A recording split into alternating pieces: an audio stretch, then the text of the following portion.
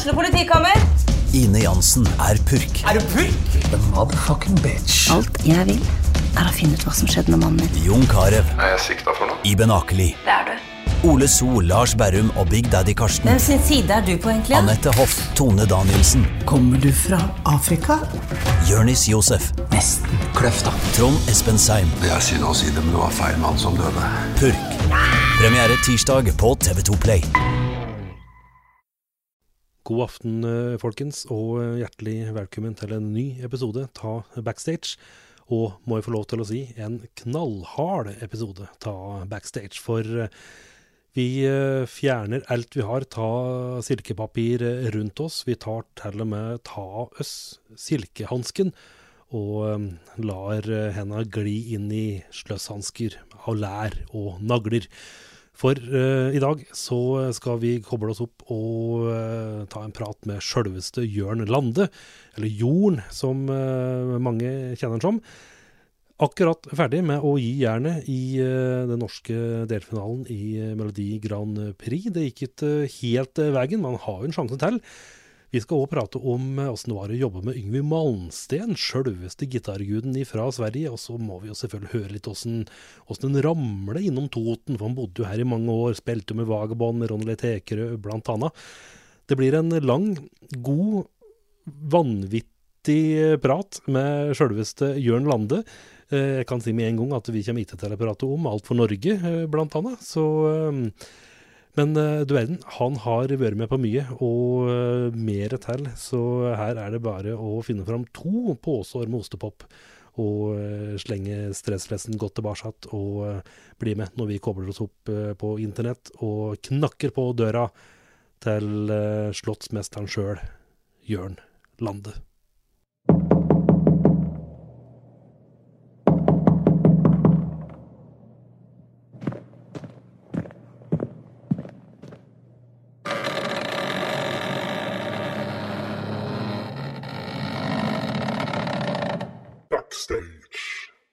Frodo. The Yes. Jørn and the Frodo. Ja. Så da skal det skje. Nesten rett ifra Grand Prix, og hvis noen hadde pratet med Jørn Lande for 25 år siden at du skal bli Grand Prix-artist, og hadde Jørn Lande sagt da? Nei, jeg hadde vel mest sannsynlig sagt at det blir helt uaktuelt, men jeg ble jo med da. Så det, ja, nei, det var moro. Det er jo det at du får lov å stille som deg selv, da. Det som artig. Og ja, så var det en kombinasjon av mange ting. Det var jo, altså, jeg har blitt spurt om veldig mange ting her hjemme i årene som har gått, men så har jeg enten vært opptatt, eller at jeg ikke har vært i Norge, for eksempel. Eller det hadde bare ikke passet. Så turnéer har det vært, og så har det bare vært dårlig timing. Så... Men det var jo bra timing nå, så har det her med at alt stoppet under pandemien nå, i fjor, og ja, da vi jo på en måte klare da, til å bli med på litt ting, og vært mye hjemme i perioder, og måtte flytte en del studiojobbing og så videre til studio her i Norge da. Når jeg egentlig skulle reise til utlandet og jobbe med produsenter og så videre. Nei, så jeg sa ja egentlig fordi det var i rockens tegn jeg fikk stille, og som meg selv. Få lov liksom å stille som Jørn da, det jo på en måte, det var jo en avgjørende årsak. Og så var det jo bra låt det vi begynte å jobbe med her. Jeg fikk jo først et utkast som ble tilsendt av Augustin Glam Nilsen, som da jo en gammel kollega av meg som bor, eller bodde, nå bor han vel oppe i Trøndelag, men han jo østfolding. Så ja, så vi har jo liksom, vi har ikke hatt så mye kontakt hele tiden, men vi har jo treffes i forskjellige sammenheng da. Så da ble det veldig lett å si ja, han tok kontakt, og så har vi jo en gjeng til da. Vi har bassisten som heter Øyvind Strønen, og så har du Eirik Renton, spiller tromme. Så har du da Kjell Åge Karlsen på gitar. Kjell Åge jo mer kjent for mer svartmetall da, egentlig, enn kanskje det han gjør nå, men han jo også veldig allsidig. En fyr som han kjempetalent, spiller veldig, veldig bra, og han har jo mange kvaliteter der. Han en slags sånn hybrid da, mellom flere av de gitaristene jeg har jobbet med før.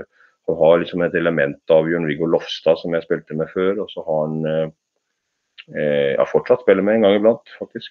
Så har han jo litt Tore Moren der også, på en måte da.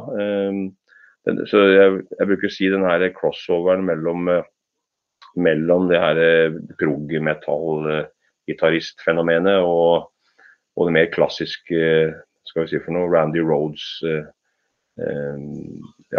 type uttrykket da. Han en slags miks av det, og det det som litt morsomt med han. Han har kanskje ikke vist det hele tiden i de svartere bandene han har spilt i. Så, nei da.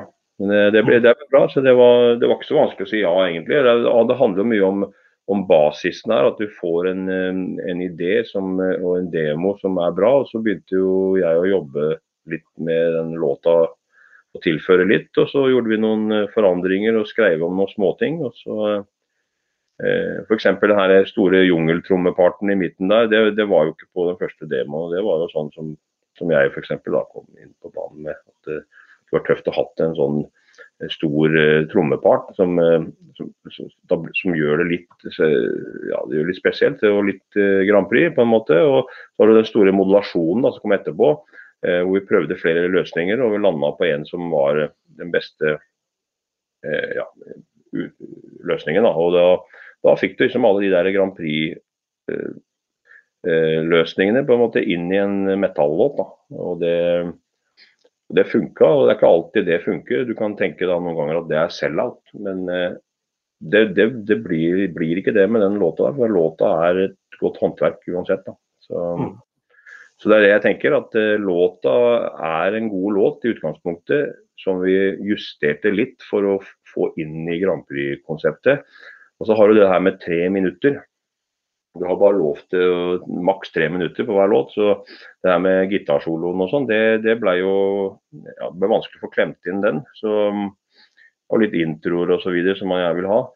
Så alt det her ble jo kortet ned på. Så, mens det må du jo gjøre da, når du i det her Grand Prix-konseptet. Og sånn har jo Eurovision Song Contest vært siden tidenes morgen, skal jeg si, eller siden begynnelsen. Så det jo en egen kultur, det her. Så det handler jo egentlig ikke alltid bare om låta heller. Det handler om at du treffer et eller annet i tida der, samtidig som du skal mobilisere folk da. Og det en sånn greie, du trenger litt flaks også oppi det her, så det handler egentlig ikke alltid om hvor bra låt heller, men den bør jo være bra for at du skal ha en sjanse uansett, men det ikke nødvendigvis dermed sagt at du går videre i en sånn konkurranse, så jeg var egentlig ganske åpen når jeg stilte på det her, og så det noe med det her at du har allerede fartstid og så en karriere fra før, så, og da kan du stille med litt lavere skuldre, at du gjør det og går all in da, men du tenker kanskje litt annerledes da, for at singeren får jo kjempe PR, og du når inn i de 1000 hjem, og det her med å få rocken da, ut til det norske folk, det jo alltid en sånn mission da, som når man driver med rock og metal, så jo det man ønsker, at flere folk skal engasjere seg, og spesielt når det en bra låt, og det bra spilt inn og fremført, så tenker du at en sånn låt da, som så godt håndverk, den fortjener i hvert fall å gå til norske finalen, og få muligheten til å konkurrere om Rotterdam i mai. Så det vel det eneste jeg skuffet over, eller hvis jeg skuffet over noe som helst, men så har du det der wildcard da, som man kan bli stemt inn igjen som. Det synes jeg jo litt morsomt igjen. Så har du det her med det her engasjementet som har vært rundt det. Altså det dannet altså Facebook-grupper, og jeg vil ikke si hva jeg gjør sånn. Jeg har ikke gjort noen ting, og mange tenker at artisten har stått i bresjen her for å mobilisere, men vi har egentlig ikke gjort så veldig mye der. Vi har selvfølgelig svart på henvendelser og stilt opp på intervjuer og radio og så videre, og TV. Men vi har egentlig ikke gjort så veldig mye, det har bare skjedd av seg selv, og da kommer du inn på det her med at når ting bare skjer, så da styres det ikke av noen enkeltpersoner sånn sett. Det bare masse folk som engasjerer seg og har lyst til at det her skal bli riktig, har lyst til å få en låt inn i finalen. Og det sånn du ikke opplever heller som artist da, hele tiden. Det kunne fort bare vært at da var du stemt ut og ferdig med det. Men det engasjementet der, og det varmer jo og rører jo veldig. Så man blir veldig takknemlig for det da, som artist. Det finnes jo ikke noe sånn arroganse at man sitter på sin høye hest og tenker da går man bare videre. Man ble jo med i det her fordi det en konkurranse, og man hadde trua på den låta, fordi den låta et godt håndverk, og man trodde det her kunne gå veien, og da blir det litt sånn at når det først ikke ble sånn, så blir man ekstra, man blir litt takknemlig for den der bevegelsen som har vært nå rundt omkring, og jeg har jo hatt kjempetrøkk hele tiden med inn og ut til Oslo, og det radioer, og jeg gjorde jo et Alex Rosén-show her, var jeg inne i fordagen og gjorde, og vi hadde det kjempeartig, og pratet masse tull, men også masse fornuftig. Så det var kjempeartig. Så, ja. Men da det da rett og slett, som du sa, engasjementet har vært digert, så da det 13. februar. Det da du får beskjed da, om du får en ny sjanse til å gi jernet. Ja, det jo som vi sier at rocken har jo, altså det blir som Elvis på slutten av 50-tallet, og kunne bare filme Elvis fra hofta opp, for han skulle ikke vise sånn vrikking på TV-en. Så det her med rock og det her outlaw, rebel, altså det konseptet der da, som rocken egentlig har stått som. Altså det har jo, det jeg tenker at det wildcardet passer jo veldig godt inn i historien, sånn at det hadde jo vært veldig riktig da, på den måten at man konkurrerte først mot 4, eller altså man var 4 artister som konkurrerte, og så har du da plutselig nå det 14 andre du skal konkurrere med for å få det wildcardet, og det jo da tenker jeg, ok, apropos å gjøre det tungvint og vanskelig, så kan man jo snu det sånn og tenke at vi må ha trua på det, og tenke at hvis man får det til, og det skulle gå veien, så vant man jo ikke over de der 4, men man vant over de 14. Så jeg tenker at vi må jo bare ha trua, og så får vi bare se. Og som sagt, Melodi Grand Prix jo ikke bare låta, det et konsept, så du helt avhengig av at planetene står riktig. Så, ja, alt må stemme da, men det klart, da har jo vi også plukket opp det her som har skjedd da, rundt oss nå, med engasjement og så videre, så vi prøver å følge opp det, og så nå frem mot 13. Da, så vi får bidratt og få mobilisert så mye som mulig, og så har vi fått veldig mye hjelp fra radiostasjoner i hele Norge, og det morsomme at nede i Europa, da, på grunn av at Jørn, eller jeg som artist etablert internasjonalt, så har det vært et stort engasjement også utenfor Norge. Og til og med ESC Radio ble kontaktet der av sjefen for den radioen der, og han hadde puttet Faith, Bloody Faith på spillelista si, og den lå på rotasjon, og uansett hvordan det gikk, den der låta der, den hadde han trua på, den skulle vært i finalen i mai, og så det har vært veldig mange sånne morsomme ting som har skjedd, og det igjen sånn man ikke herre over, det har bare skjedd. Det blir du veldig ydmyk over, da. Og det veldig moro. Det veldig moro, og du får jo heller ikke noe bedre markedsføring enn å stille i MGP.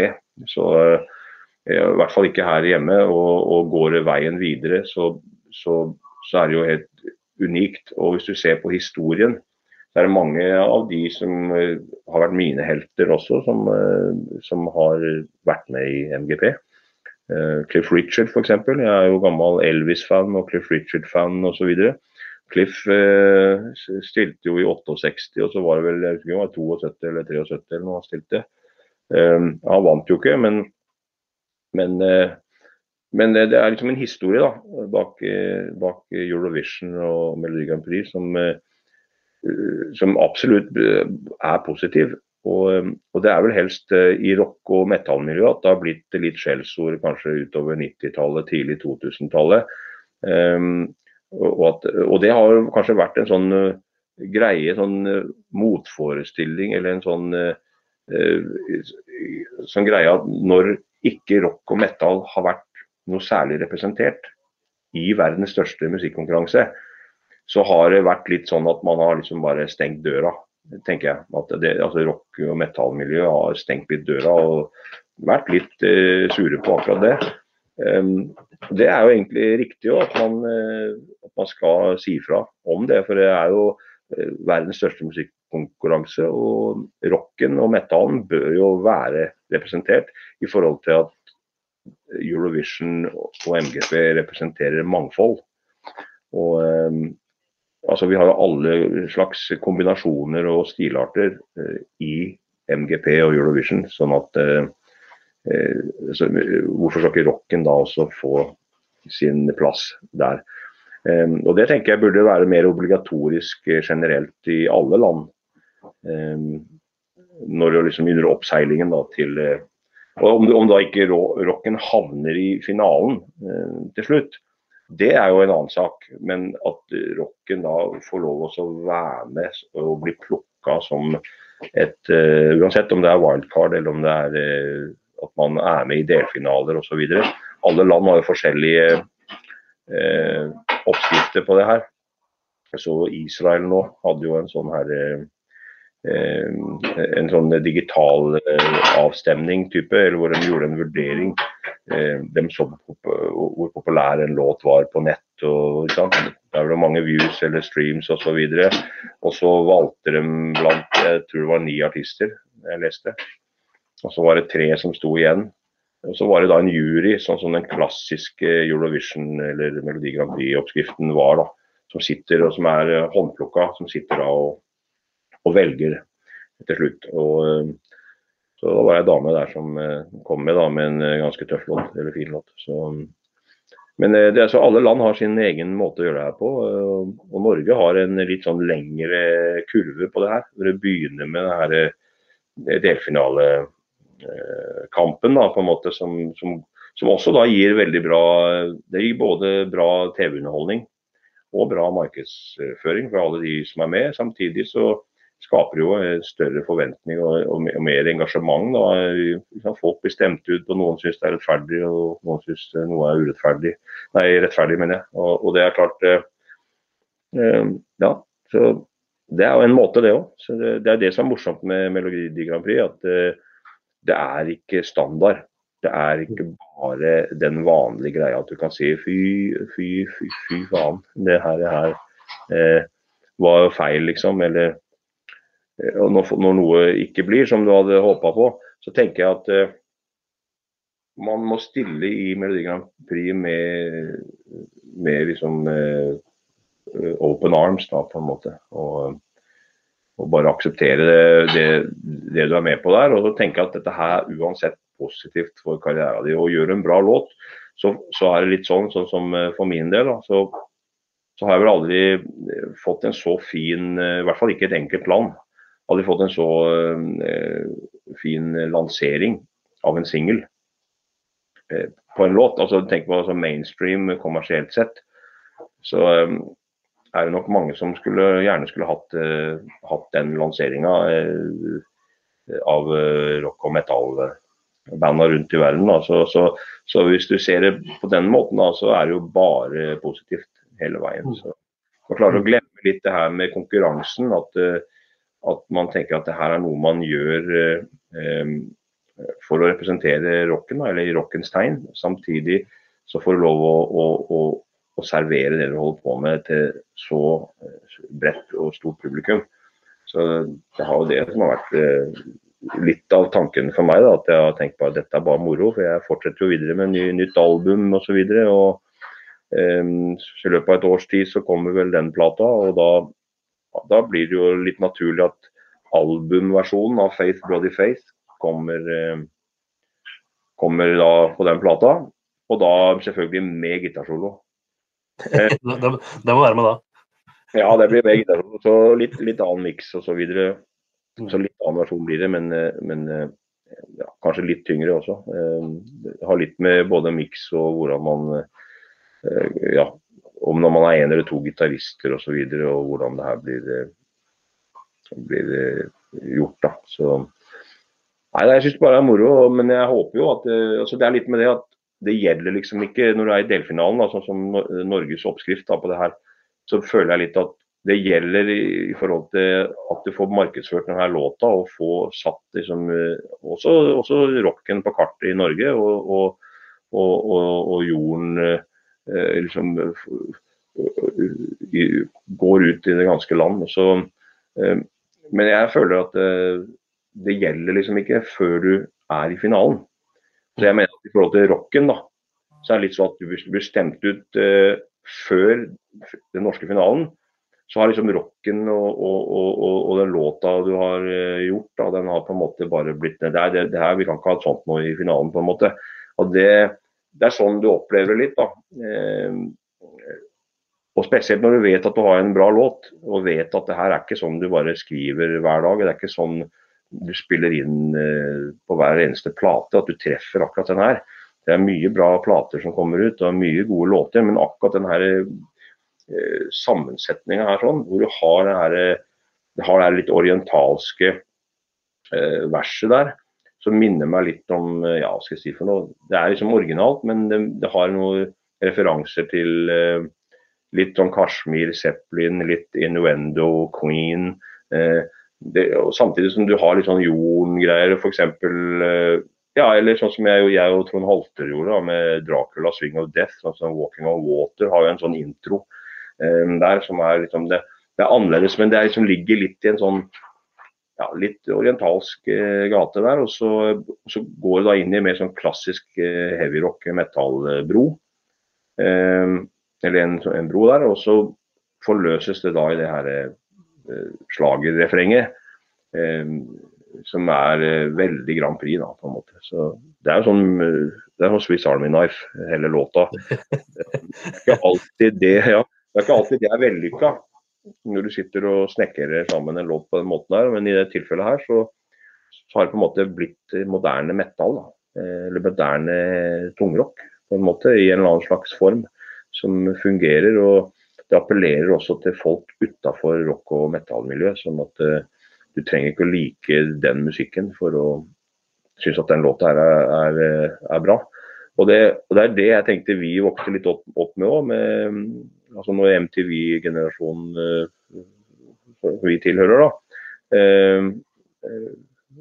vokste opp, så var jo ofte de låtene som ikke var de mest heavy låtene, det var jo de låtene som ble allemannseie, som gikk på radioen og så videre, og jeg føler litt at den låta har litt det samme, altså når du kjøpte en Nazareth-plate, så var det jo mye tøffe låter da, i historien til Nazareth, fra Hair of the Dog til Rasa Manas til, ja, det var veldig mye, men det var jo Love Hurts, som på en måte ble en sånn radiohit, og den hadde de ikke skrivet selv engang, så det er jo en cover i tillegg, så jeg tenker litt sånn at det her har vi jo sett i historien, at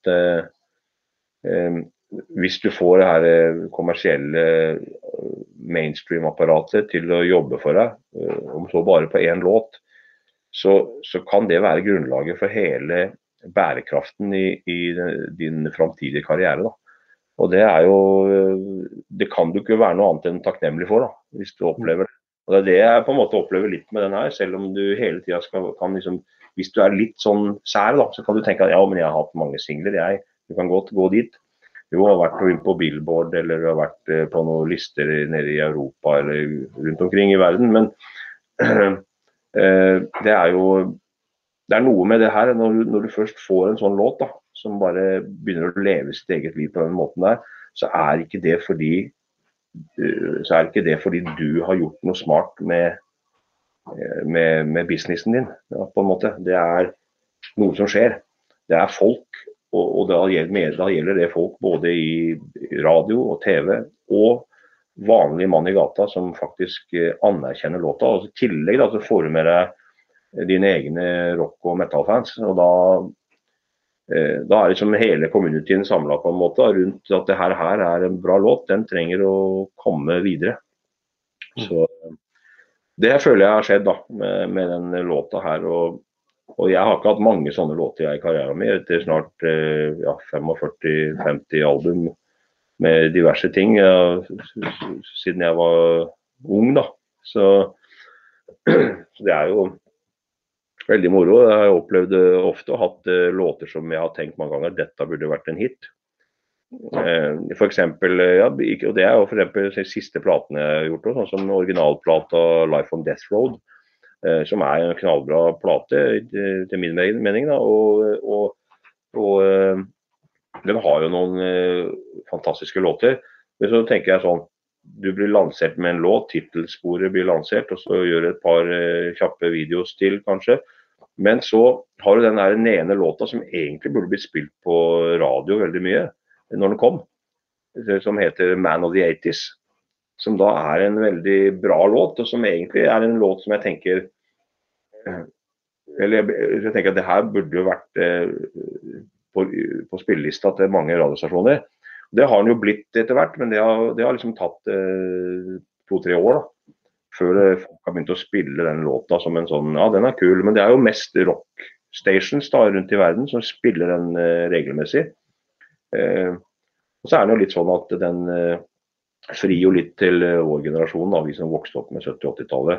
Den reiser liksom kjapt igjennom tekstmessig litt av det vi husker da, så i forhold til utvikling og så videre, så nevner den noen korte ting, så den er egentlig ikke noe spesielt djup, men den tar liksom bare for seg i korte trekk da, på noen minutter, den her reisa, hva vi husker, og det er jo litt sånn nostalgitripp da, type låt. Og vi liker jo det. Ja, vi liker jo det. Det er jo det som det er, så vi liker jo det, og det er mange av oss som liker det. Så, jeg tenkte på det, de fleste, i hvert fall her i distriktet, de husker at du kom ramlende inn fra siden, og plutselig var du en del av et band på The Vagabond med Ron Tekerød blant annet, og kan du huske hvordan du fikk den jobben som vokalist i... Ja. Det var et superband vært lansert som? Ja, nei altså det var jo ikke noe band i utgangspunktet, det var jo egentlig, først var det jo bare jeg og Roffen da, eller Tekerød, Roff, som jeg kaller den. Så det var jo i prinsippet noe som, altså Skage da, alias Morty Black, og Roffen da, som hadde en idé her om en plan, og så ble jo da Steinar kontaktet også. Så i begynnelsen så var det vel egentlig bare en plan om å sette sammen et band. Og det var vel at de gutta pratet om det først, og så kontaktet de meg etter hvert da. Jeg husker de kom ned på en konsert jeg spilte, det var... Hvor var det da? Jeg tror faktisk det var på Raufoss. Jeg tror vi spilte i kjelleren på hotellet, hvis jeg ikke husker feil. Det var, og da plutselig så satt gutta, kom Roffen ned, han bodde jo bare på gata, så det var jo bare faen og tusle en tur. Så da kom de ned og satt og tok seg en pils og koste seg da, det var jo fullt hus der, og det var liksom, det var der jeg pratet med dem første gangen. Så det var litt sånn da at de kom ned og var invitert ned, og han hadde jo ringt meg først, og så sa jeg det, bare kom ned, og så vi kom gratis inn da, vet du, sa jeg det, gutta, så kan dere kose dere med en pils. Og da satt jeg meg og så hørte litt, og det var jo for øvrig da ikke Steinar Krokstad, og jeg tror det bare var mulig, Skage var med, det husker jeg ikke. Men Roffen var i hvert fall der, og så var vi etter det, så holdt jo jeg og Proffen kontakten, og så begynte jo vi å skrive litt sammen da.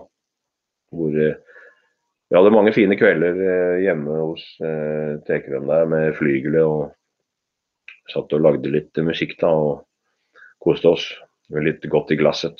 Så det var hyggelig. Så det var jo veldig jordnært og fint, og det jo veldig down to earth egentlig, alle vi gutta, så det sånn fine minner å ha det, så det var jo mye god musikk som kom ut av det. Men jeg vil jo si det at de to platene veldig bra, men samtidig så vil jeg si at for min del så var det som en liksom viktig utviklingsprosess, i og med at akkurat i den fasen der så var jeg jo merkbart yngre enn dem, kan du si.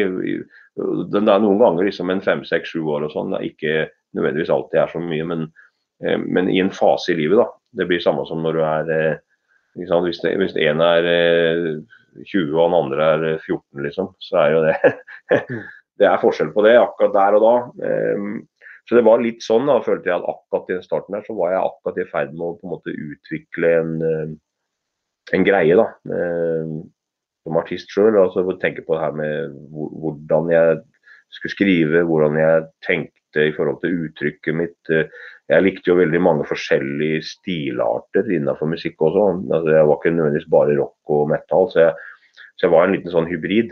Og det har jo litt med den her 70-tallsoppveksten, at vi hørte på så mye bra musikk den gangen, og det var så mange forskjellige stilarter, fra Kate Bush til Black Sabbath og Rainbow og 10cc og Manfred Mann, og så gikk det jo oppover der, og så kom plutselig Saga, og så kom jo liksom, og Rush, og så ble det Genesis, og så stakk Peter Gabriel ut fra Genesis, og så gjorde det soloplater, og så hadde vi sånn West Coasten som var pakket inn i det igjen, da, som du digget, mye tøffe låter, første Bryan Adams ting og sånn, som jeg vokste opp med, sånn som Lonely Nights, som jeg også har coveret selv, litt mer heavy versjon, og sånne ting som var før Bryan Adams ble ordentlig kjent og så videre, og i hvert fall sånn globalt. Og alle de her bandene, altså sånn John Farnham for eksempel, da, jeg kjente jo ikke til John Farnham for eksempel, som sanger når han var ung, og ikke tidlig på 70-tallet heller, men jeg kjente til Little River Band. Og med han første, med første vokalisten der, og så hadde jeg jo de platene der med sånne med kjempefine låter, Man on Your Mind og diverse sånne ting, og det ikke så kjente låter kanskje for alle her hjemme i Norge. De her låtene var veldig store i Australia den tida, og så det var jo litt sånn importseksjonen når du gikk i platebutikken og fant en Little River Band på rundt slutten av 70-tallet et sted der, så var det vel det, og så har du jo da Night Owl, The Night Owl jo en av de store hittene før John Farnham begynte og så videre, og så kom jo han inn i bildet, og det var gjennom Little River Band, jeg ble kjent med han for eksempel, men du har jo sånn, det litt prog og litt pop, og så det jo veldig sånn her heavy, klassisk rock-greier, og så den her slags mixen der da, gjorde jo at du datt litt i gryta da, som jeg har pleid å si, det har jo du og jeg sikkert snakket om før, det her med man datt i gryta, og det fikk den her Obelix overdosen med musikk, og så det var jo bare artig, egentlig da, men det kan jo være en blessing, og det kan være en curse da, hvis du tenker at du skal ut og finne din egen stil, din egen vei, så kan det være en utfordring, så det for meg var det at jeg da utviklet meg, og jeg driver fortsatt med det. Jeg sitter fortsatt i en sånn der type situasjon, da føler jeg at jeg har funnet en greie og måte å skrive på og sånne ting, men det så mange elementer i det jeg driver med, at jeg kan gå fra en låt hvor jeg plutselig inspirert av noe jeg vokste opp med, som jeg kan være inspirert av for eksempel Kansas, og jeg plutselig skriver på en låt, og så plutselig i neste øyeblikk så kommer jeg til refrenget, eller til neste vers, eller noe, og så plutselig så jeg liksom ikke der lenger da. Så plutselig så jeg mer i en sånn mer bluesy, free, Paul Rodgers, eller jeg går mer i en Bruce Dickinson, Ronnie James Dio type modus da, hvor jeg henter liksom de her referansene fra jeg vokste opp, og jeg hører liksom noen fraseringer i huet som jeg plukker fra et eller annet sted, men jeg vet ikke hvor jeg har det fra. Og så blir det en slags variant av den melodien da. Så noen ganger så oppdager jeg det etterpå, at faen, den melodien der, det ganske lik den på den låta fra den og den plata med et eller annet band, eller en eller annen vokalist som jeg har hørt mye på når jeg vokste opp da. Men det vet jeg ikke når jeg skriver det, det bare kommer da, på en måte. Men det jo sånn det når du inspirert av mange, men da får du den smeltedigeren av ting da. Men så ligger jo det her med rocken i bånd. Det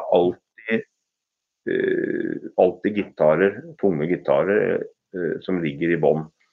Sånn har det vært på alt jeg har skrivet, så hver gang jeg tenker noe, så kan det godt være noe jeg hentet fra pop, eller fra noe helt annet. Det kan være til og med Kate Bush, eller hva som helst, men som jeg ikke husker der og da. Bjørk, for eksempel, fra Island, var jo også noe som kom fra 90-tallet, som jeg hørte litt på. I hvert fall de første skivene hennes, synes jeg var veldig, første 2-3, veldig interessante, og det jo alltid sånn at jeg følte at det lå noe link der, og det trigget litt den hulkinga hennes, på en måte, jeg kaller det. Den minnet meg litt om Robert Plant, for eksempel. Når planteren kjører på med litt hulking der, så får jeg litt sånn assosiasjoner mellom til Bjørk og tilbake, og så videre. Det tok jeg med meg, sånn som i Ark, for eksempel, det prosjektet der, og spesielt den Burn the Sun-plata der som kom. Så har du sånne låter som du hører det veldig godt, sånn som Absolute Zero, som en låt, hvor du hører at jeg går helt inn i den der bobla der, vi kaller det, for det jeg gjorde da. Da du fullstendig uten hemninger da. Du har ingen grenser, og du tenker bare på en ting, skal være i det uttrykket. Og så har jo selvfølgelig det vært en sånn greie hvor jeg har justert ettersom jeg ble eldre, og finne en mer sånn klassisk rockform da, i måten jeg synger på. Og det har rett og slett bare vært at du har etter hvert så lager du en ramme rundt det du gjør. Du litt mindre fri, og det har ikke noe med at du nødvendigvis gjør noe feil, eller at du gjør noe dårligere, men du velger en ramme rundt det du gjør, fordi du har lært at for eksempel en lang turné, når du turnerer og skifter karakter midt i en låt, eller annenhver låt og så videre, så sliter du veldig på stemmebåndene dine. For det blir litt sånn at hvis du tar en Brian Johnson og omtrent da, og kjører det på en låt eller to, og så plutselig skal du synge med tynn, clean AOR-vocal på fjerde låta eller noe sånt, så går ikke det. Altså, det en muskel du har i halsen og som rett og slett ikke tåler det. Og da begynner du å velge praktisk hvordan du skal skrive musikk. Hva som passer best til vokalen liksom, i forhold til uttrykk.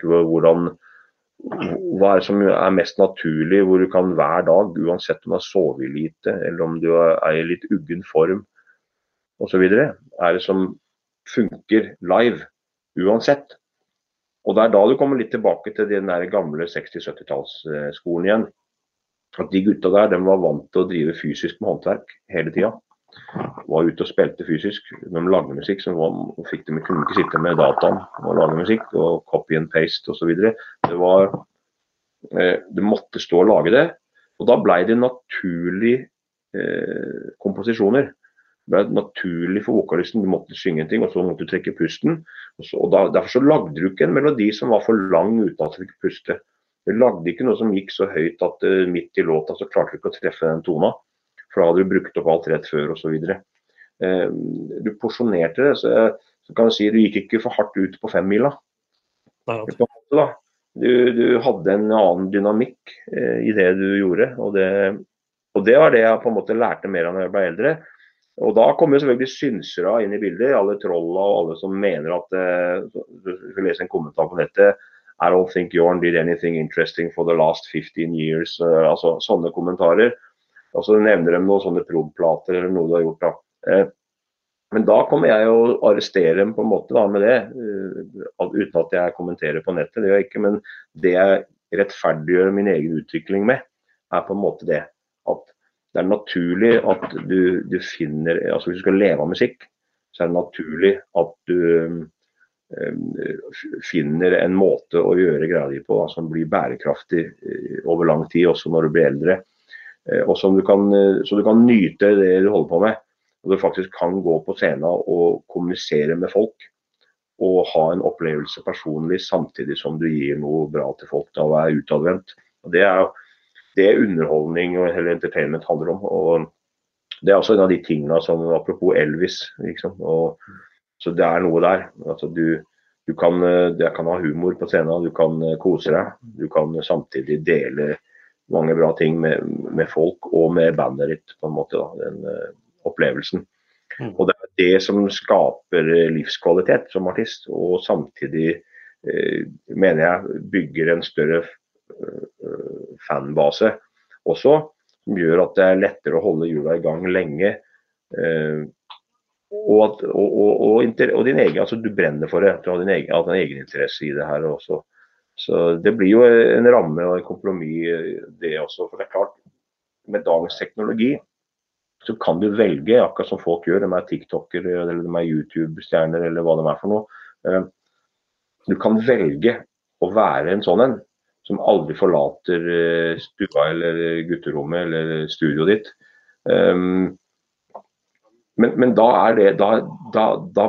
går du ikke ut som håndverker og driver fysisk aktivt som artist. Men da kan du sikkert gjøre sånn som jeg gjorde mye når jeg var yngre, eksperimentere, vi kan lage sånne ARC-type ting. Masterplan jo også en del av det, første Masterplan-platene spesielt.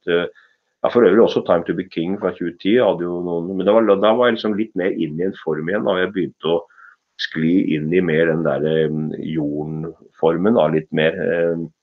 Det var planlagt egentlig, for det var en av grunnene til at jeg ikke gjorde den tredje Masterplan-plata. Det var jo litt sånne forskjeller i musikksmak og retninger som vi hadde internt i bandet. Og jeg ikke ønsket å gjøre en power metal-plate da, som nummer 3. Og det var ønsket fra plateselskapet og litt fra 2 av gutta i bandet, som da var medlemmer før i Halloween, Roland Grapov og Uli Kurs.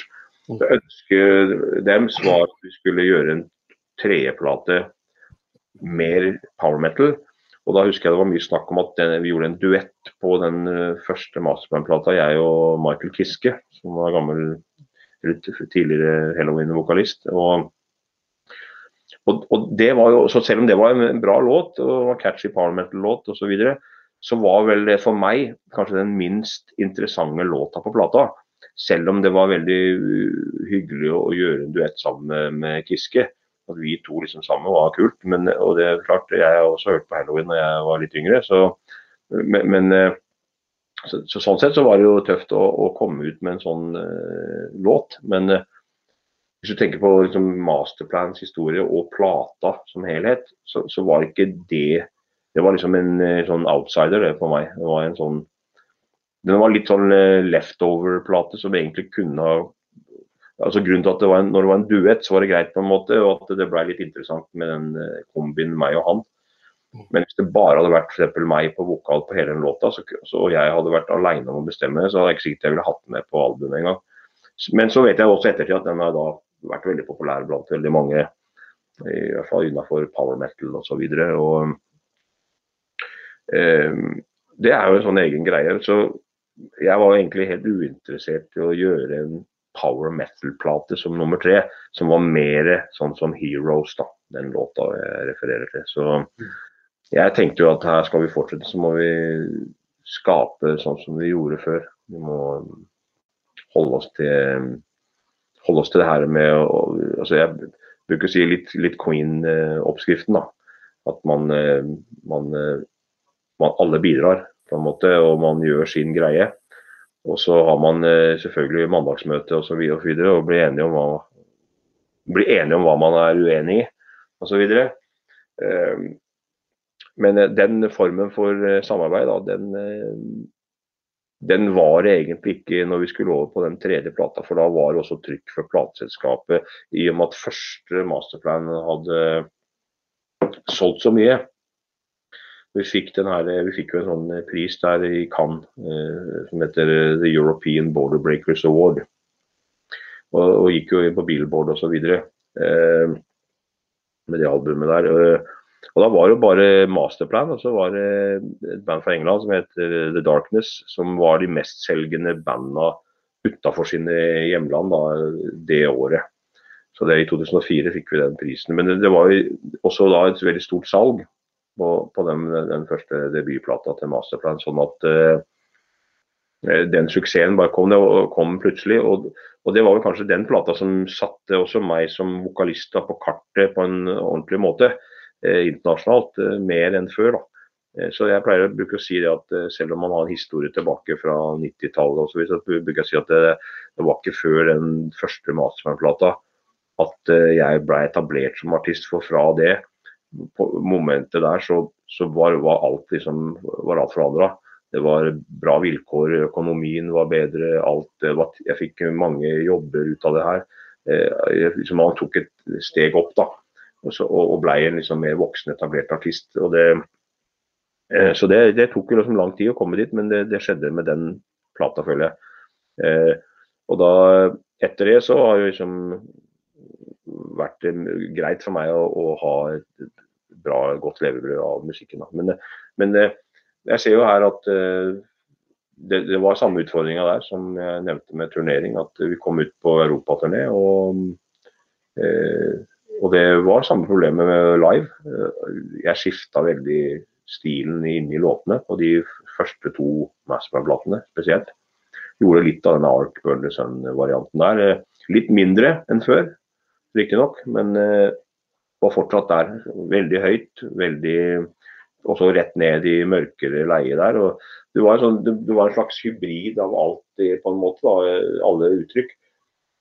Og det var jo også litt av grunnen til at jeg ble veldig sliten og utbrent rundt 2005, rundt der. Så når den andre plata var ferdig, og vi hadde vært ute og spilt litt, så var jeg ble skikkelig...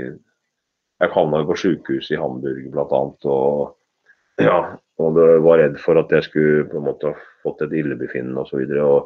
Men det hadde jeg ikke da, jeg fikk beskjed om det hadde et godt hjerte, og det var ikke noe problem. Det var bare du har fått et varsel om at du må endre på ting. Og da hadde jeg vært veldig høyt og lavt også hele tiden. Jeg har vært med på alle mulige slags prosjekter, og jeg rakk ikke å være ferdig med en ting før jeg begynte med noe nytt, og gjorde multitasking, apropos det, som det er blitt i dag, så jeg begynte jo egentlig ganske tidlig med det, og det ble jeg jo kritisert for også, i en periode hvis du tenker fra slutten av 90-tallet og begynnelsen av 2000-tallet her, så fikk jo jeg mye pepper rundt både av kritikere og i rockepressen og så videre, for at jeg virret for mye da. For da var vi ikke helt der vi er nå i utviklingen i bransjen og i verden. Det var ikke naturlig og vanlig å være med på så mange ting. Da skulle du holde deg til en ting, være lojal og så videre. Og det var eneste muligheten for å bygge et varemerke og få kred og respekt. Det var å holde seg til et band og stå ved din lest da, på en måte. Så det fikk jeg mye pepper for da, men det var jo kanskje, jeg tenker nå at jeg egentlig var mer forutseende. For jeg tenkte allerede den gangen at det er jo bare drømmen som ligger i bånn her. Den drømmen du hadde som guttunge på 70-tallet. Og når andre kompiser ville bli brandmenn og politi, så sto du der og drømte om å gjøre som Elvis, og så kom jo Brian Connolly fra The Sweet der, som ble en av mine helter i 73, det har vi også snakket med deg om før. Det var første store, den første rockegreia som begynte, og da gikk jeg inn i platene til far min da. Og det var jo Communication Breakdown, Led Zeppelin, og så Thick as a Brick med Jethro Tull, og da begynte jeg å høre på alle de her platene mye mer. Han hadde jo hatt dem hele tiden siden jeg var født i 68, men jeg hadde jo ikke hørt på det. Han spilte jo innimellom, men det husker jo ikke jeg engang. Men jeg husker når jeg var 5 år, så husker jeg at når han kom hjem med den singelen med bildet av gutta på, jeg så en sølvjakka og så Brian Connolly, og jeg hadde samme sveis, og jeg fikk mora mi til å kløppe i samme sveis da. Litt sånn fotball-hockeysveis, og Brian Connolly var den store helten da. Og da sto jeg på stuegulvet da og spilte og Ballroom Blitz, og så B-siden var Fox on the Run. Så det var jo liksom da, fra det punktet der, så var det bare liksom mer harde rock da. Og da var det sånn at jeg husker jeg fikk, det har jeg også sagt jeg tror jeg en gang før, og det har jeg for mange år siden, da fikk jeg til jul, husker jeg, en sånn boks med Disney-plater, LP-plater, og den lå uåpna, helt fram til jeg var 12 år eller noe sånt nå. Så de fleste kompisene mine ville jo ha spilt i her den plata og sitte og hørt på eventyr, men jeg var liksom ikke interessert i å høre på høre på de eventyrene der. Jeg skulle bare spille musikk da, og høre på plater, og så det var sånn jeg begynte å lære med teknikk, og kombinert med at faren min selvfølgelig også, han jo sanger og musiker, og de som i distriktet der har vært med litt, husker jo Eddie Zoltan Group og så videre, og fatteren var jo sanger der, så, og Spelemannen og disse låtene her, så, Reis vekk fra byen Knut, var det han het. Hjem fra byen Knut, det lå på Norsktoppen og så videre den gangen. Da bodde vi på Hamar, bodde vi på et sted som heter Kåterud, av alle ting. Ja. Ja. Det har du adresse. Ja, det derfor jeg har blitt jævlig driftig i alle år. Nei. Men hvor du kommer ifra? Nei, det var jo det ligger rett ved Åkershagen, som var et sånt ja, et hjem da, som lå litt i nærheten. Jeg husker vi hadde noe besøk derfra innimellom, så det var spennende barndom. Ja, det. Men du nevnte jo Vagabond i stad. Det ikke bare tekere du har spilt med som gode gitarister. Tor Østby, Jark, ja, Tor har jo vært innom. Men vi må høre hvordan det var å jobbe med selveste Yngve Malmsten. Du en av de få som har, jeg håper å si, kommet levende derifra, men hvordan var det på der? Ja, jeg kom så vidt levende derfra. Nei, det var... Nei, altså, jeg og han vi hadde fin kommunikasjon. Det var norsk og svensk, eller jeg svorsker jo en del. Jeg og kona har et hus nå i Sør-Sverige som vi har hatt i mange år, så jeg jo mye i Sverige. Når vi får lov å reise til Sverige, da, det får vi jo ikke lov til nå om dagen. Men så svorskinga, den funket veldig fint, og nei, altså, han var veldig jordnær og fin han da, det var ikke noe problem, men det som skjedde var vel helst at når andre folk var i nærheten, altså rundt oss da, så var det en annen, altså han tok på seg en annen form eller en annen maske, eller hva skal vi kalle det for noe. Og det jo noen folk som gjør det, som har en sånn innøvd motorikk på det. Og jeg har jo opplevd det med mange. Jeg satt jo på fly sammen med David Coverdale for eksempel, og jeg og han satt ved siden av hverandre og pratet, og jeg var jo veldig overrasket, for altså første gangen jeg møtte han, så var det litt sånn at jeg tenkte som jeg kjente ikke igjen måten han pratet på. Og det var jo samme der, at man har liksom lagt til seg en måte når man artist, og det var litt sånn man gjorde også kanskje på 70-tallet og 80-tallet, at man, det her for eksempel med artistnavn, man fant seg et artistnavn som låt riktig, sånn Ace Frehley, ikke sant, Paul Stanley, altså Kiss har jo hele det her skriften, og apropos vi nevnte Dio i stad, liksom, som jeg også hørte mye på, det jo det samme der, liksom. Han var jo et helt annet navn, det var vel Ronald, tror jeg, James Padavona eller noe sånt, hva han heter, ja. Så det jo ikke noe nytt at man har funnet et navn, og alle norske artister også var jo veldig på det her. Vi har jo en bassist selv som heter Øystein, man har kalt seg Sid. Sid Ringsby høres så mye tøffere ut enn Øystein Ringsby, ikke sant? Og det i hvert fall sånn internasjonalt sett da, så det har jo vært en trend, men jeg og Yngve, vi var vel litt sånn som hjemme, tenker jeg, når vi var sammen. Og var ingen problemer egentlig med kommunikasjon eller vennskap og så videre. Det var helt naturlig som enhver nordmann og svenske som går godt i lag. Så det var bare det at det utviklet seg et scenario rundt det her altså Malmsten-konseptet da, kan du si, med familie, med management, med crew, som utviklet seg. Når vi gjorde første turnéen der, så var det kanskje ikke så ille, men det var på den andre turnéen jeg gjorde. Jeg gjorde 2, vet du. Jeg ble først oppringt da spilte jeg i Spania. Spilte noen jobb i Spania. Jeg fikk første telefon om jeg kunne stille opp på den første turneen. På kort tid, da, 14 dager eller 3 uker eller noe sånt. Men da måtte jeg fortsatt være en uke i Spania og fullføre de konsertene jeg skulle gjøre der. Og da var det egentlig bare fordi vokalisten hadde slutta.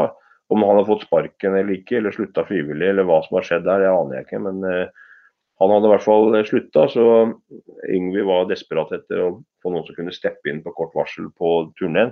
Så det var egentlig det som var grunnen til at jeg ble med på den første runden og turnerte til USA med Malmsten-bandet. Det også derfor det var aldri meningen at jeg skulle være med som vokalist i det bandet og spille inn plater egentlig. Det var bare at jeg stilte opp. Mange tenker sånn at når en artist allerede er etablert og er liksom noen år eldre enn deg, så er det automatikk at ja, men det er jo en selvfølge at hvis du blir spurt, så vil du være med å lage plater med han. Liksom. Men det var ikke for meg i det hele tatt, for jeg hadde en helt egen plan. Så jeg tenkte bare at ok, det jeg var opptatt av, det er hvor godt betalt det her var. Og at det her kunne jeg faktisk komme meg over til statene en tur og få vist meg fram litt, og så kunne jeg samtidig få litt kroner og litt godt betalt for det. Og selv om det ikke var så godt betalt per gig da, så er det noe med det at grunnen til at et band gjør lange turnéer, uansett om det heter Rolling Stones, liksom, det er grunnen til når du ser en lang turnéliste, AC/DC, Black Sabbath, you name it, så er jo det er jo summen av hele turneen som gir et stort overskudd her. Så mange tenker at bandene er så store. Ja, de er store, men det er jo fortsatt ikke sånn som mange tror, at jo, de er så store, så de trenger ikke å tenke på penger. Det er feil, for at det som er riktig, det er at alle er nødt til å jobbe aktivt hele veien for å klare å opprettholde både livsstil og ikke minst få det apparatet til å gå rundt da, og maskineriet som er der. Bare de sceneshowene, bare kostnadene på det. Kiss for eksempel er jo et eksempel. Altså, bare for å opprettholde de kostnadene, så er det noe sannhet i det som folk ikke er klar over, at det er ikke nødvendigvis at et band sitter og får så bra honorar for en konsert eller en festival og så videre. Det er ikke sikkert bandet tjener noe særlig i det hele tatt, faktisk, på mange festivaler.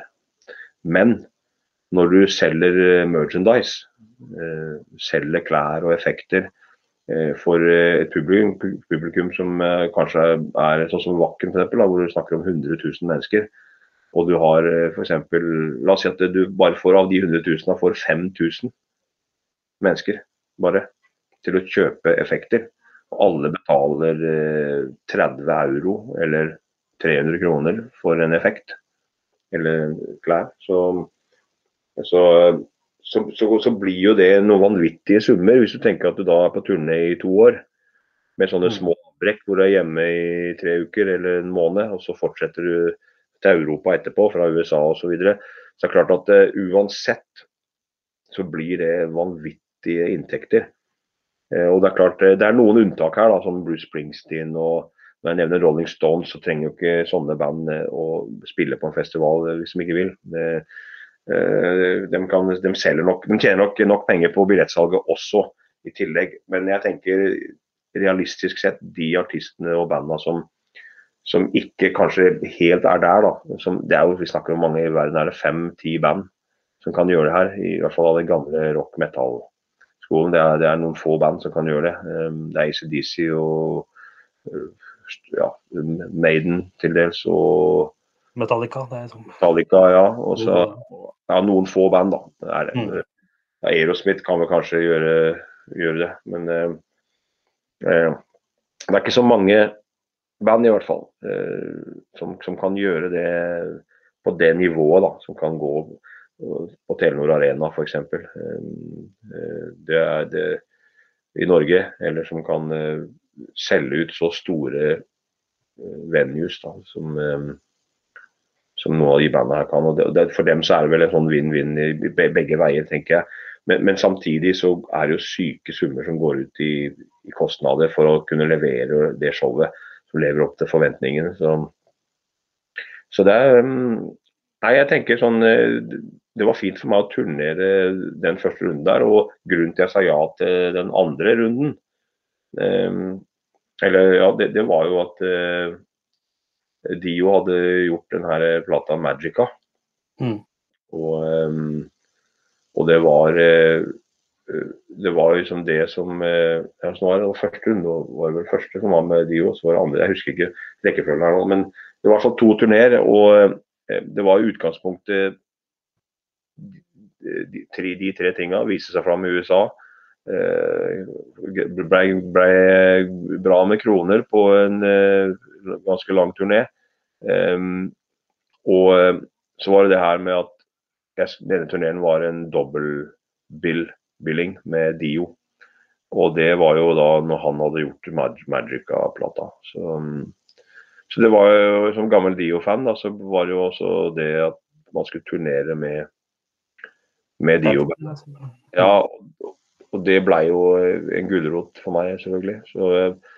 Og det har jo gjort at jeg i ettertid var veldig takknemlig for hele den der Malmsten-perioden. Og mange tenker at det har vært mye såpeopera og vært mye rykter. Og det var ganske heftig det som skjedde der egentlig, som jeg ikke har gått i dybden på, men det skal jeg ta en gang jeg lager en annen slags bok eller en dybdeintervju på et eller annet punkt i livet når det passer å gå i detalj på ting. Det må bli en sånn serie. Da.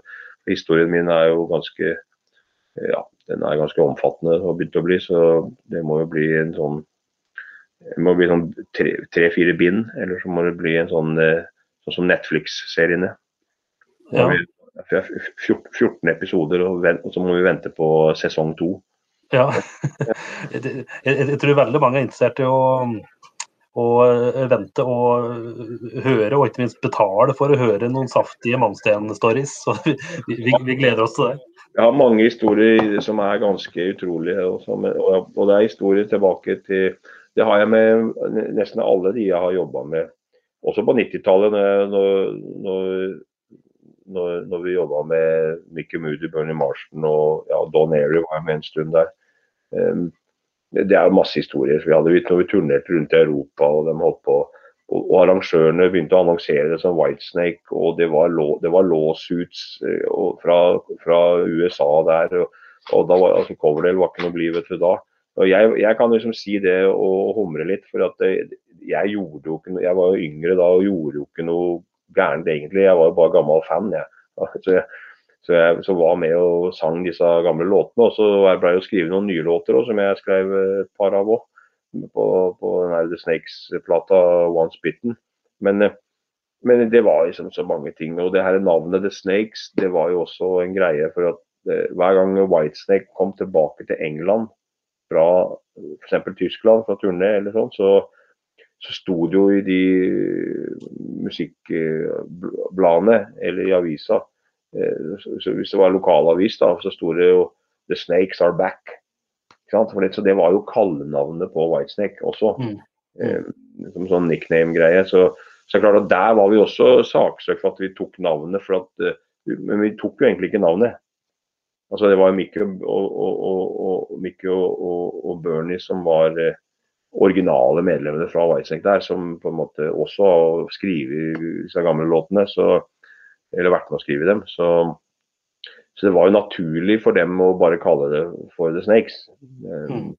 Men det var mange sånne greier som skjedde, og ting I kulissene der som jeg kunne fortalt, og de der turnéene, når arrangøren hadde hengt opp svære banner, altså det var skoleklasser eller foreninger som hadde sydd, og som var håndbrodert. Whitesnake I sånne 5 ganger 5 meter breie sånne banner som ble hengt opp bak, som bakteppe og så videre. Og jeg husker Bernie var helt rød I trynet. Get that down! Get that down now! Og det var på en måte, og livredd da, selvfølgelig for at det her skulle få etterspill. Ikke sant? Så sånne type greier da. Alt ifra det til historie på veien som vi hadde. Vi spilte jo overalt. Jeg reiste jo opp til Red Car og Saltburn, der Coverdale også kommer ifra. Så jeg var jo gammel fan da, så jeg fikk jo som en sånn opplevelse.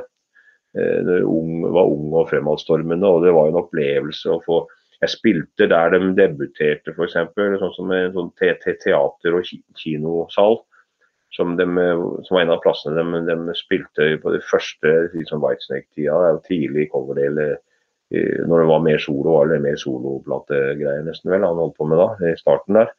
Så vi spilte jo der med The Snakes, ikke sant, og det var en liten jazzklubb, eller sånn bar nede I en kjeller. Der pleide han å jamme da, og sang blues og sånn da, med noen sånne jazz-bluesfolk. Så der pleide han å henge og være ofte, og så var det en klubb som han leide, han bodde I en sånn hybel, hadde noen hybel da, over barn, som han leide billig. Der bodde Coverdale da også.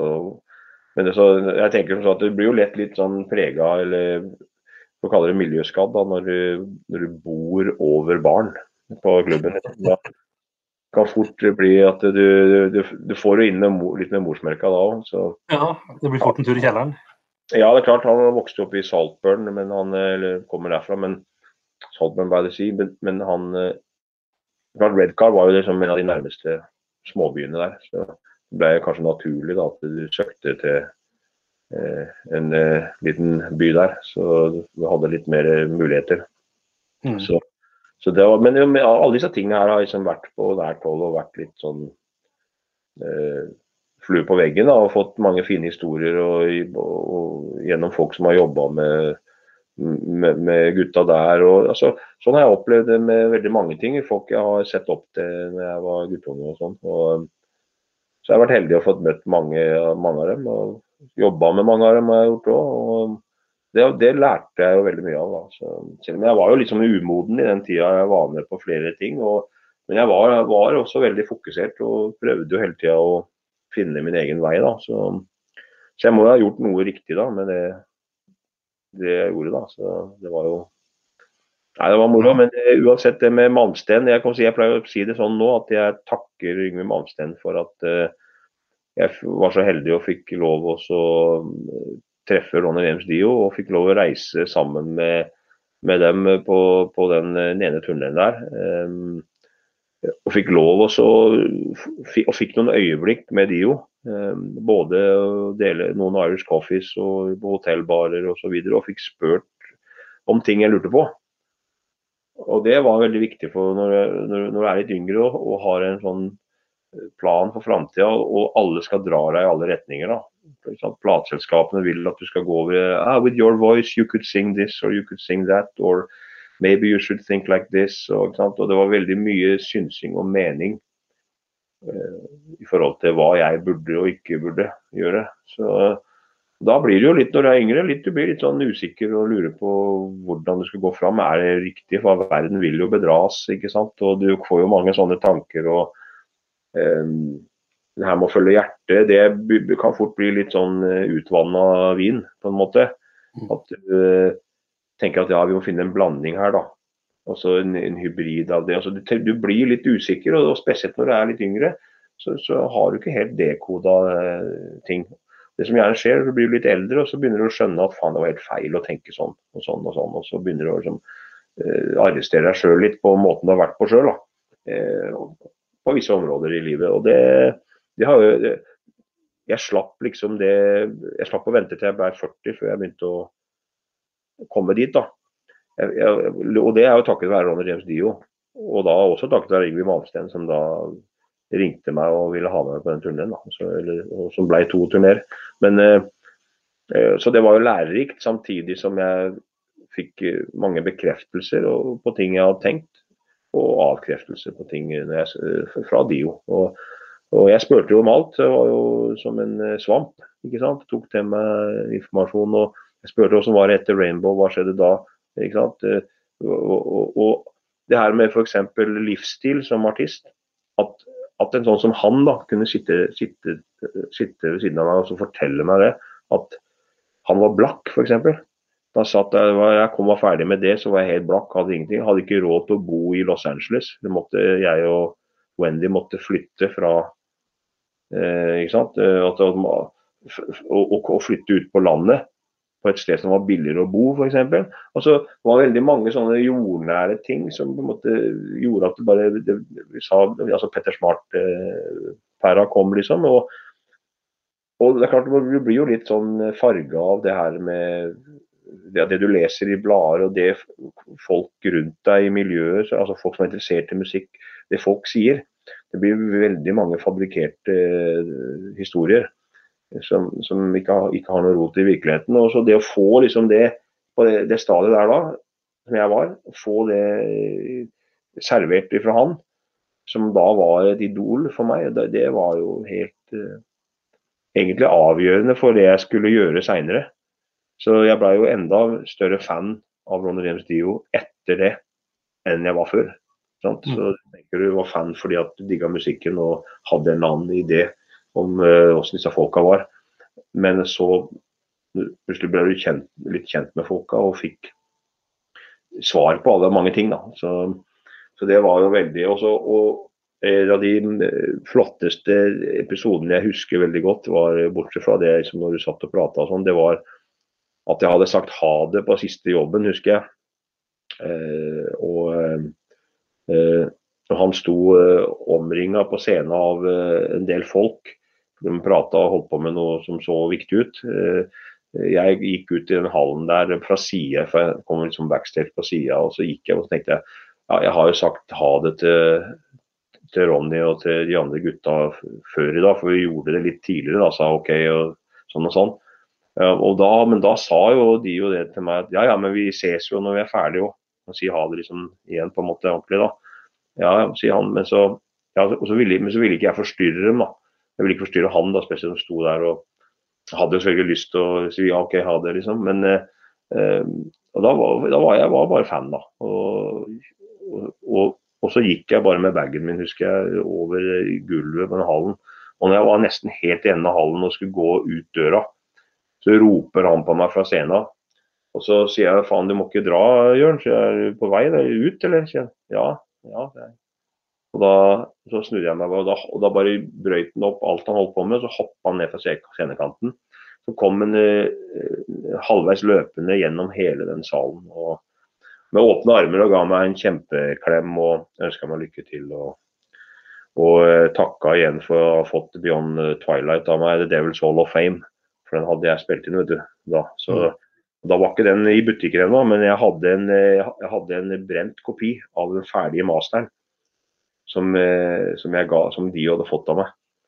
Og da fikk jeg liksom kompliment og så videre, og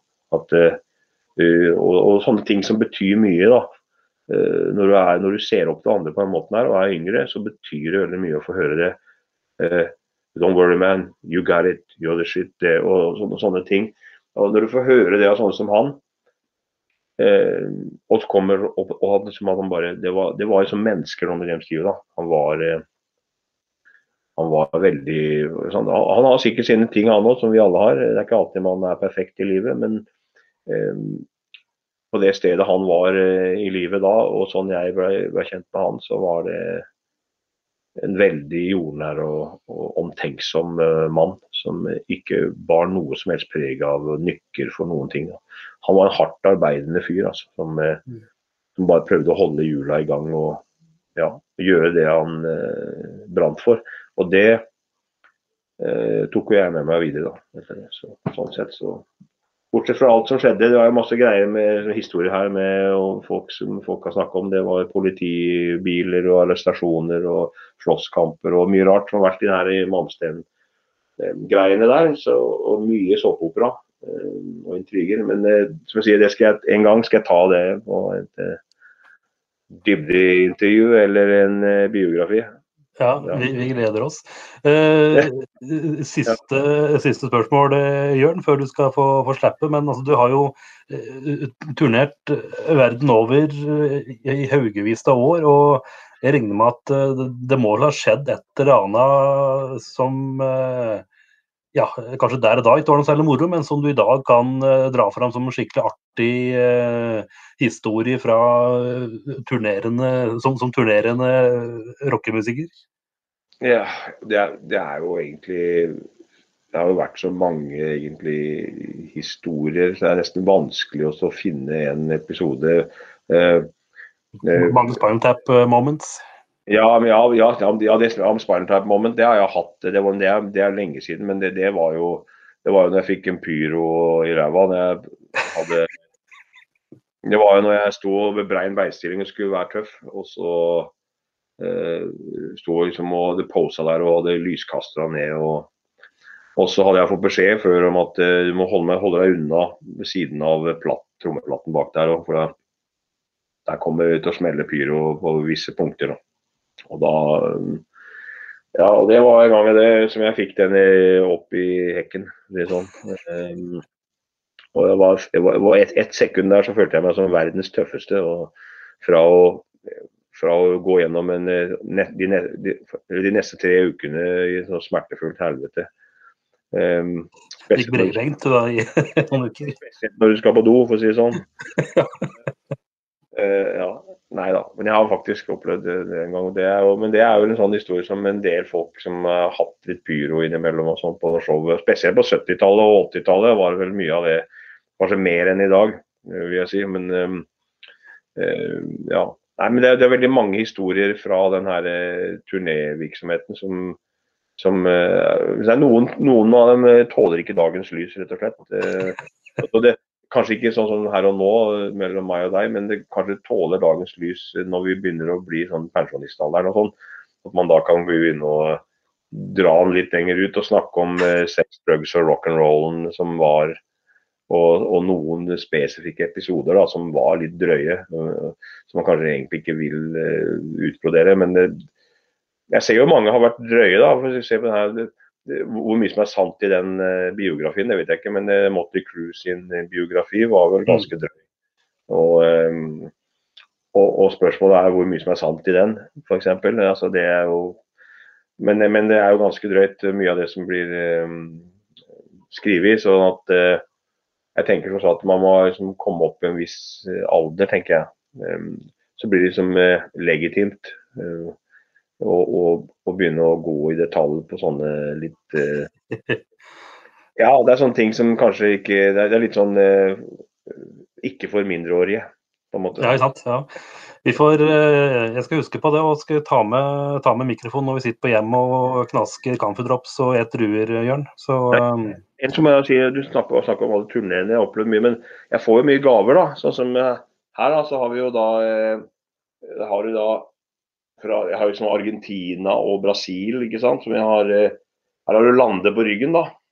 Nummer 10 Lande, det ikke Maradona, men Lande. Ja, det nettopp. Så det har jo liksom det, og jeg får mye gaver, vet du, rundt omkring. Her da, har du liksom, og der har du igjen da. Der har vi Ylker der, 10, og Jørn da. Så jeg får mye sånne Det jo stas. Jeg får mye sånne effekter når jeg borte, og folk lager ting, og det jo ting, her har du liksom, her kopper, og her Hever og Radio kopper. Jeg har mange sånne forskjellige med Jørn-greier på, og så har vi da, det har blitt lagd cola-bokser med Jørn på. Og som her har du jo en uåpnet boks her, ser du. Her har vi da Jørn cola-boks. Så det det har du med full pakke her, så det sånn, det var bare et par ting som jeg har liggende, men jeg har sykt mye, så her da, det her gjengen her, fangjengen her da, det en hel gjeng, som går rundt med sånne skjorter da. Der har du det. Den bra, vet du. Det synes jeg litt morsom. Og i og med at jeg gammel fan da, av Elvis, så blir det her litt ekstra stas. Den der. Elvis is dead, Jørn is the king. Ja, det der. Det forplikter det. Ja, den er humor, men det morsomt da. Folk veldig engasjert og veldig, du blir litt sånn der ydmyk, og så blir du veldig glad for at du valgte å ikke hoppe av karusellen da, når du var yngre. Tenker du bare, fy faen, dette verdt det, når du møter folk som så, ja, de så fan, og som jeg sier, det ikke bare folk som går på dagjobben sin, eller som driver med musikk, og som, det folk som, altså det næringslivsfolk, altså det folk som sitter i alle slags yrker, som har lyst til å gjøre ting da. Det det som spennende. Jeg var akkurat for eksempel i kontakt her, ja det var i fjor da, men i Italia, jeg har jo spilt inn en del ting i Italia og jobbet med en sånn medprodusent der, og keyboardisten min, som heter Alessandro Del Vecchio, og som for øvrig jobber på veldig mye om dagen, har gjort, men han har jo vært med meg i flere år nå. Men så gjennom liksom, nettverk av folk du møter da, så det folk som fans som har masse ideer, og da var det en som driver vingård for eksempel, litt sånn fondgraven type situasjon da, hvor du får mange tilbud og muligheter å gjøre Jørn-vin for eksempel, så du møter jo liksom folk, og så har du mange andre ting. Jeg har møtt det var et ølbryggeri som hadde lyst til å lage Landes heavy-øl. Ja, altså, så det på en måte, så altså det ikke sikkert alt blir noe av det man liksom kommer borti, men det liksom veldig givende da, veldig takknemlig at du kan liksom se at du har gjort masse ting som har satt spor da, som gjør at du åpner dører da. Du får muligheter, og folk kommer med ideer, og det gjør at du på en måte du kverner på ting og planer for fremtiden, og det det som morsomt nå, tenker jeg, at man trenger ikke nødvendigvis å bli en sånn en gammel rocker som detter av lasset som høyt hårfeste, og så liksom toget gått. Og det ser jeg på alle måter, også med for eksempel Riot Games i Los Angeles, som verdens største spillselskap, og som da selskapet som står bak League of Legends, det verdens største online game da, og dem har jeg også jobbet en del med, og da har du også det her med å krysse generasjoner. Det har vært heldig å fått, jeg begynte i 2011-2012 å jobbe med dem da. Da var det samme der, da har du litt på grunn av fartstid, så har du da en fyr der som heter Christian Linke, som da musikkprodusent for League of Legends og Riot Games, og han fra Tyskland, men han bosatt nå i Los Angeles, så og han da gammel Masterplan-fan, og hørt på Jørn-plater og så videre, og så men han var spesielt linket til den der litt mer tyske metallen da, og historikken der, men der ser du liksom hvor viktig det der mangfoldet har vært, at man faktisk har vært den personen som noen ganger har fått kritikk når man var yngre for at man virret for mye og var med for mange band, eller man hoppet fra en ting til en annen, og det var mye liksom, ja, mye spekulasjoner rundt det og sånn, og hva som var riktig og hva som var feil her. Men da får du igjen en sånn bekreftelse på det, at hvis du ikke hadde gjort det akkurat på den måten du har gjort det, så hadde du ikke fått de der mulighetene, så at dørene har åpnet seg basert på det du har gjort, så da har du også gjort noe riktig her, i forhold til hvor du kommer fra, ikke sant? Du født ut på bygda, eller født i en litt industriarbeidersamfunn oppe i Telemark, på Rjukan, ikke sant? Og det jo ikke akkurat verdens navle hvis du tenker på at du skal ut og skape deg en karriere som artist. Vi sitter jo nede i fjellsprekken der uten sol mellom oktober og mars. Men så har jo da, når du tenker positivt på det, så har jo hele det her, ja, kanskje det gjorde også at musikken ble som man ble da, at det ble rock'n'roll og litt tyngre musikk ut av det, altså hvor du kommer fra. Men det er jo liksom det her med summen av alt du har gjort som på en måte har tatt deg dit du er i dag. Og da tenker jeg så at hadde jeg ikke gjort det jeg har gjort, så hadde jeg heller aldri fått den jobben som jeg fikk med for eksempel Riot Games og League of Legends da. Og da er det da et virtuelt band i det spillet League of Legends som heter Pentakill, som da, hvor jeg er en karakter som heter Kartus, som da også er en kriger da, i spillet som du kan velge når du spiller det spillet der. Så, og da har jo en del av disse Warrior-gutta der, da, de har jo da et virtuelt band da, i spillet som heter Pentakill. Og så har jeg gjort et par album med det, og de har gjerne litt forskjellige vokalister på noen ting og sånn. Men jeg har vært heldig og fått liksom, en sånn viktig rolle i det da, så jeg har gjort liksom majoriteten av vokalen og så videre på det her prosjektet. Og det er veldig morsomt, for da får jeg også en mulighet til å jobbe med yngre folk, selv om ikke alltid musikken ligger hjertet nærmest da, sånn sett, fordi det er noen ganger litt nytt for meg, at jeg får noen sånne litt teknisk ekstrem metal med pop, nesten noen pop-elementer, som jeg kanskje ikke har sånn forhold til fra før. Men da får jeg liksom muligheten til å gjøre begge deler av livet. Jeg kan liksom krysse grensene der og generasjonene og få et nytt publikum. Og det er vanvittig stort marked for det her online gaming-industrien. Og der får også en del folk som kommer tilbake til jorden, som, selv om det ikke er sånn kjempestor, altså det er ikke stor prosentandel av dem som plutselig digger jorden automatisk, eller det jeg har gjort utenom Pentakill, men det drypper liksom litt fra alle kanter da, og det er veldig positivt for fremtiden. Det betyr at du har muligheten til å holde deg i gang da, og både gjøre den klassiske rocken du driver med, som du liker å gjøre som artist, og så har du da den andre muligheten til å være med ungdommen, gjøre sånn som ungdommen liker. Så det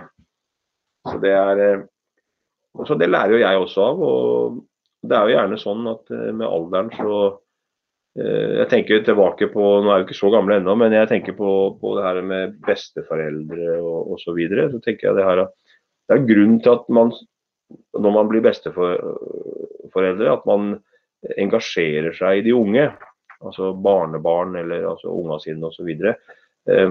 Om man ikke har det, at man da gjerne er engasjert i et miljø. Altså er du en gammel bilentusiast for eksempel, og er 70 eller 80, så kan det fortsatt være at du er aktiv og sånn. Og da er det jo gjerne at den du møter i garasjen der unggutta holder på, det er han. Han kommer med Mustangen sin, eller han kommer med Pontiacen sin, eller fortsatt holde motoren i gang. Samme ser vi her i Fredrikstad som jeg bor, og det er mye sånn maritimt miljø her, mye båtfolk og sånn. Du ser her liksom det er planer, jeg ser folk som er mer enn godt voksne som holder koken, og de kommer ned, og ja, de skal bytte motoren, og de skal ordne ditt, og de er jo da, søker jo hele tiden inn i det miljøet, sammen med de yngre folka som er engasjert, og det tenker jeg liksom at det blir jo viktig ettersom du blir eldre. Så det er også en sånn, jeg tenker, det er en sånn forutseende greie. Det er ikke noe du på en måte finner ut når du er 70, på en måte. Å faen, nå må jeg begynne å... Det skjønner du egentlig fra du er ganske ung, da, eller i hvert fall halvung, at det er viktig å holde hjula i gang da, og drive med det du liker, og da kan du ikke bare sitte der og resignere da. Så utviklingen går sin gang uansett, og noen ting blir utdatert, og det blir vi jo etter hvert, men det går an å være med da, i en slags blend der, så gjør det du kan best, og da lærer du jo bort mye til de unge også. Samtidig så lærer jo vi veldig mye da, av den nye håndverket da, som blir utført, som gjort på en helt annen måte nå, hvor teknologien med og farger alt sammen, og folk sitter mye mer digitalt og jobber. Som jeg nevnte i begynnelsen av samtalen, når vi pratet nå, så snakker vi her med at jeg selvfølgelig foretrekker fysisk, at man kan ikke jobbe så mye på data, men at man fysisk møtes og jobber sammen, for da kommer det mer naturlig resultat da. Som også lettere og naturlig å fremføre live for eksempel, men det jo også sånn at du må akseptere utviklingen sånn den at det blitt en del av samfunnet det, å jobbe med den teknologien som finnes, og det gjør jo igjen at du kan gjøre en del prosjekter raskere, kan fullføre ting fortere, og selv om du ikke alltid synes at det altså, skal jeg kalle det for noe, det kunstnerisk nok, eller sjelfylt nok, men så skjønner du også at det ligger jo noen kvaliteter i det der. Kanskje en fantastisk produksjon, for eksempel. Lydbilde, arrangementet, kanskje alt det her jævlig bra, for å si det sånn. Men det kanskje mangler noe på det andre måter, da. Det mangler litt soul eller feeling og så videre. Men det ikke dermed sagt at det feil heller. Det liksom, man må liksom følge tida litt, og det å kunne gjøre begge deler da. Det tenker jeg bare en luksus, at du kan få lov å drive med det mangfoldet da, i det virket du har. Så moro. Du bodde jo på Raufoss og på Toten i mange år. Ofte du oppover nå og hilser på gamle gatekjøkken og gamle gatehjørner? Nei, det ikke ofte jeg oppe der nå, men jeg var jo en tur oppe, og det var jo sånn, altså Nicholson Dimes hadde jo sånn julesamling, vet du, og da snakket jeg jo med gutta, vet du, og det var moro å se gutta igjen, Jon Andersen Arum, og ja, alle gutta jeg kjente fra før, da, så vi har ikke hatt så mye kontakt de siste årene, så da fikk jeg bare en forespørsel om jeg kunne tenke meg å komme opp på, det var en slags julebord, eller jeg kaller det for en markering, eller gutta hadde der. Stemmer det? Ja, og det var jo, da var jeg der, det var litt sånn uannonsert greie da, hvor jeg bare kom og... Kjørte Bjørn, gjorde du det? Ja, vi kjørte flere låter, vi kjørte både, jeg tror vi var både Eagles og Creedence, og var litt tilbake i gamle takter der, men det var veldig moro, helt uformelt, og Nils Harald Mærlum var jo der og spiller trommer, vet du, og spiller forresten jævlig bra trommer, og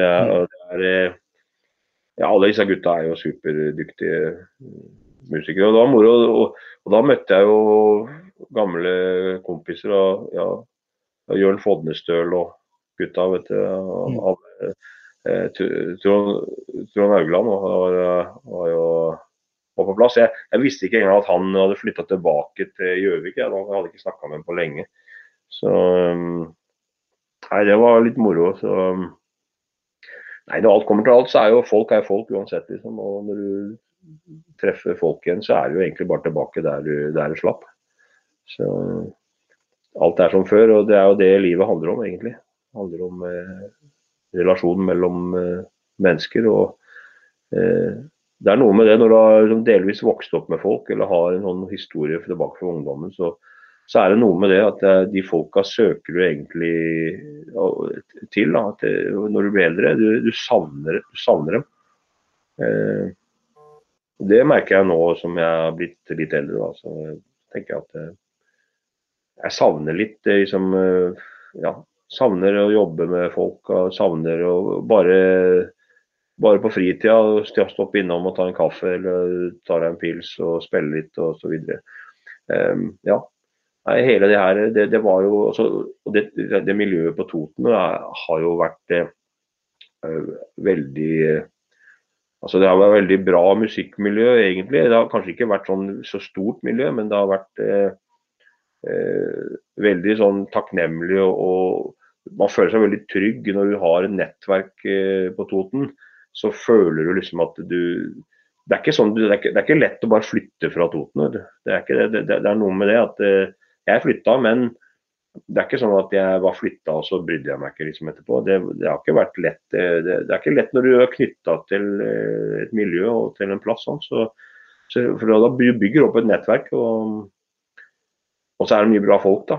Og jeg har jo sånn oppe i Telemark også, der jeg vokste opp da, på Rjukan, at det er masse folk fra barndommen som jeg treffer igjen nå når jeg er oppover og besøker familien og så videre. Så er det at ja, når du drar derfra, så sitter du igjen med en sånn følelse at jeg hører egentlig til her, på en måte. Og det er litt, du hører til der også, men så kommer du hjem igjen, at det faste du driver med, så tenker du at ja, jeg hører jo hjemme i det her også. Så det blir sånn, ja, men jeg tror sånn har vi det vel hele gjengen, at vi blir vel dratt litt i forskjellige retninger der, og jeg tror det viktigste er at man kan liksom plukke opp kontakten litt igjen, og jeg tror når du blir eldre, så tror jeg du velger til slutt hvor du skal lande litt, for du trenger jo også det på et eller annet punkt, altså det er fra krybbe til død på en måte.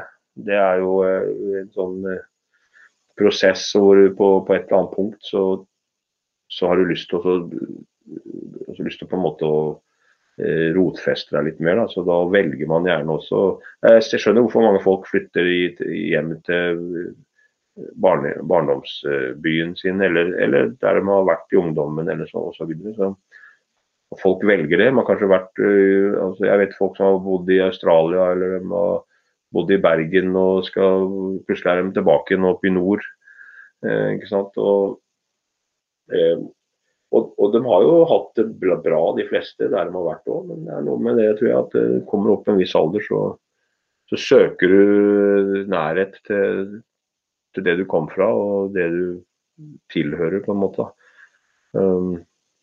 Ja, det er jo, så etableres det jo på en helt annen måte når du er yngre.